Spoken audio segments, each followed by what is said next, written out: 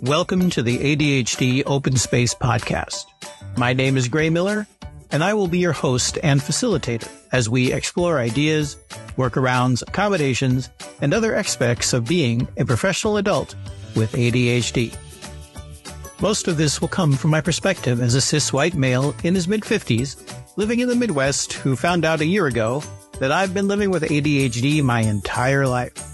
I am not an expert on ADHD, except maybe in not knowing I've had it for half a century and somehow still getting by. But I promise to cite my sources, or at least admit when I'm repeating something I read on the interwebs. If I say anything you don't agree with, you're welcome to call me on it and let me know. This podcast is also part of the lead-up into the first ADHD Open Space happening in Madison, Wisconsin on January 20th, 2024. You can learn more about that event both here in the show and at the website adhdopen.space. The first 30 episodes of this podcast are also being released as part of National Podcast Post Month, NaPodPoMo. That means things might get a little rough, but it's going to be fun. Kind of like ADHD, right? Enjoy the show. 3 ways I made my Apple Watch more ADHD friendly. One twist, a few settings, and an app make a big difference in my day.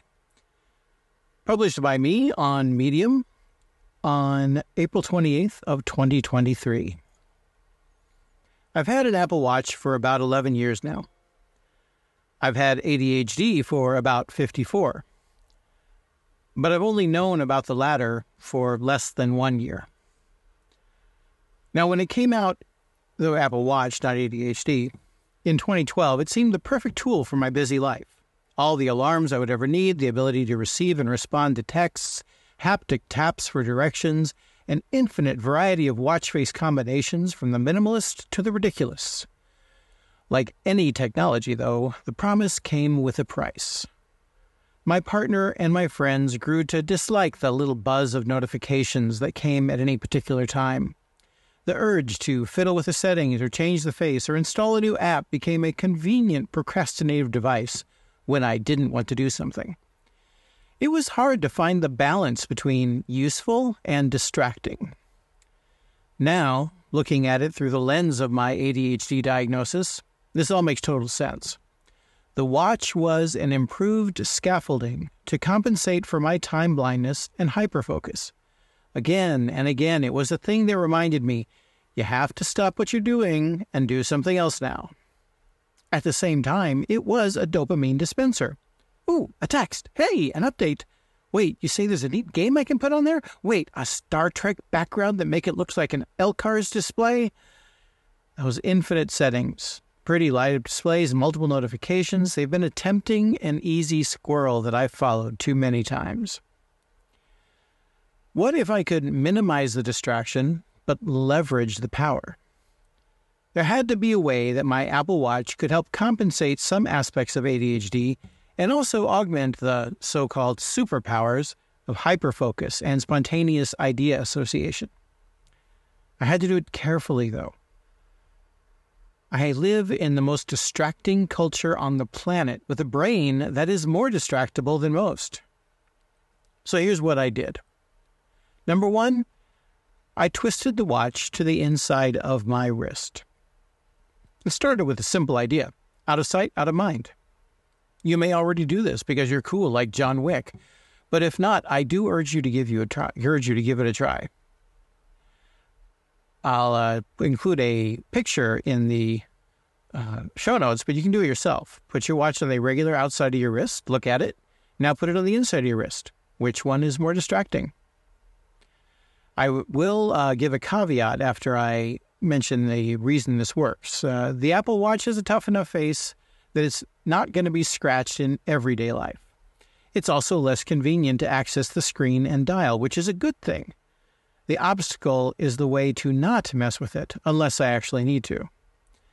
Just putting my watch on the inside of my wrist has helped me escape the constant urge to see how much time has passed, or fiddle with the apps, or suddenly decide I need to change the watch face. More than that, putting the clock face out of sight minimizes that feeling of being bound by time. Something I wrote about in an article on Medium called "Your Clock is Stealing Your Life." But that's when you'll have to find on Medium because it's not actually related to ADHD. So instead of a little nagging missed minutes on my wrist, I choose when I want to know what time the rest of the world has decided that it is. The rest of time is my own to experience for myself. Now, that one caveat, which I did not put in the article, but I will tell you, is that I have read that having the watch on the inside of the wrist can somewhat alter the health notifications like step count and elevation and things like that. I'll tell you, I use all those things. I haven't noticed an incredible difference, but when I did read up on it, it did say that the prevailing thing from Apple itself is that it is not designed to be worn on the inside of the wrist. So I've also noticed that the raise to wake feature does not work as well when it's on the inside of my wrist as it does on the outside. So those are things you have to think about. So the second thing that I did was I tweaked 3 watch settings. Now, let's get one thing clear. I have never found any way to get the watch to do what I actually want it to do. And that is that I would like the display to show only the timer app without the time every time I look at my wrist. So since I can't do that, here's the workarounds that I found that help me escape the minutes and slip into flow. So the first thing I do is I turn off the always on setting. Everybody was excited when Apple found a way to have the watch display show dimly all the time. You didn't have to raise your wrist or push a button to wake your watch up. However, a watch that is always on is always watching me. The urge to check what time it is constantly taking me outside of whatever task I'm doing. So you go into the watch app, displays and brightness, always on menu, and turn it to off. The second setting you should change is you set return to clock to 1 hour. Because you see, another thing that helps me stay in focus is to make sure that when I've set music or a timer or some other focus, my watch won't switch back to the default face as quickly. Now, in a perfect world, I'd be able to tell it to only be a haptic timer on my wrist and nothing else. And as far as I can tell, after about an hour of research online, there's not much of anything that will do that. Pavlok comes close, but has horrible user reviews. Unfortunately, even with Watch App General Return to Clock set to 1 hour, all of the apps have a feature that turns out to be an ADHD bug. They still want to show you the time. Want to play music? The time is up in the corner. Got a timer running? There's a big, beautiful circle showing how many minutes you have left and what time it is. So, hopefully in a future update, they'll change that. But in the meantime, I haven't been able to find a way to get it to do that and just show an app. So number 3 is a pro tip. You should set theater mode. If you're reading an article about improving focus, which is what this article really is, I'm betting you've read others and you already know the ubiquitous tip of turn off as many notifications as possible. That kind of binary thinking always bothered me. I would rather find ways to reduce the level of distraction instead of cut it off completely. So theater mode is designed to let your watch still have alerts, important messages, etc., but not have the watch face light up. I found this is an extra bit of insulation from digital distraction that can be really helpful. If I need to know the time or I need some other app, I can always ask Siri or push a button. So you access that on your default watch screen at the time of this writing. It was different. At the time of this podcast, you push the side button on your watch and scroll up and you'll see a bunch of icons. And the one that has the little theater masks on it is theater mode.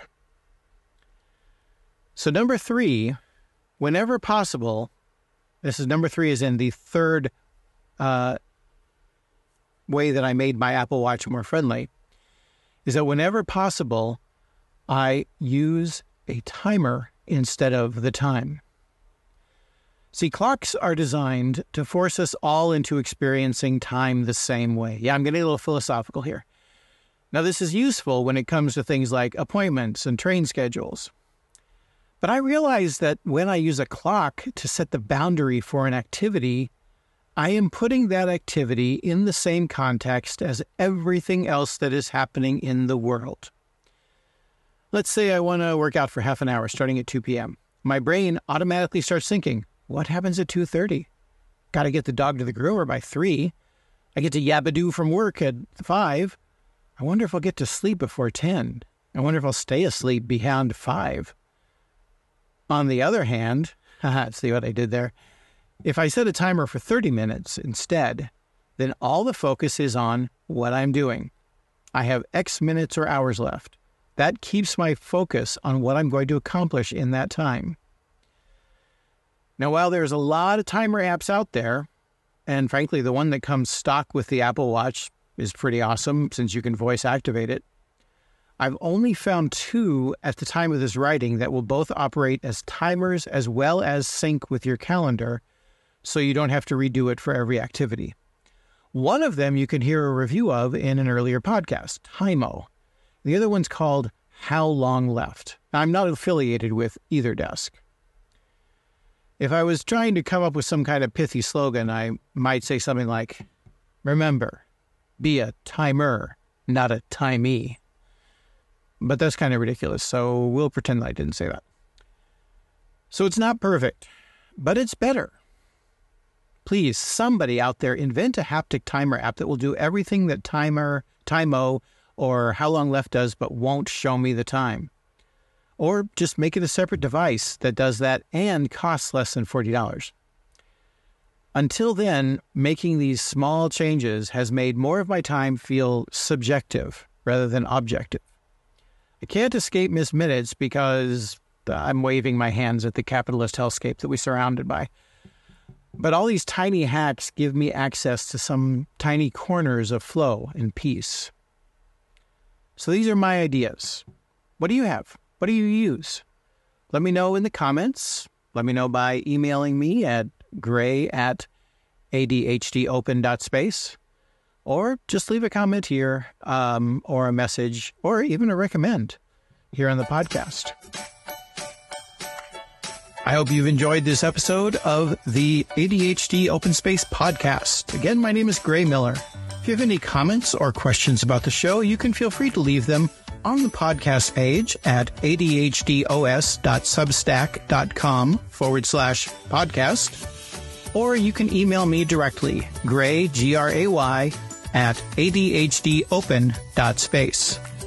The background music for the intro and outro are from pixabay.com and are called Funny Days Together by Background Music Lab, used under a YouTube Content ID license.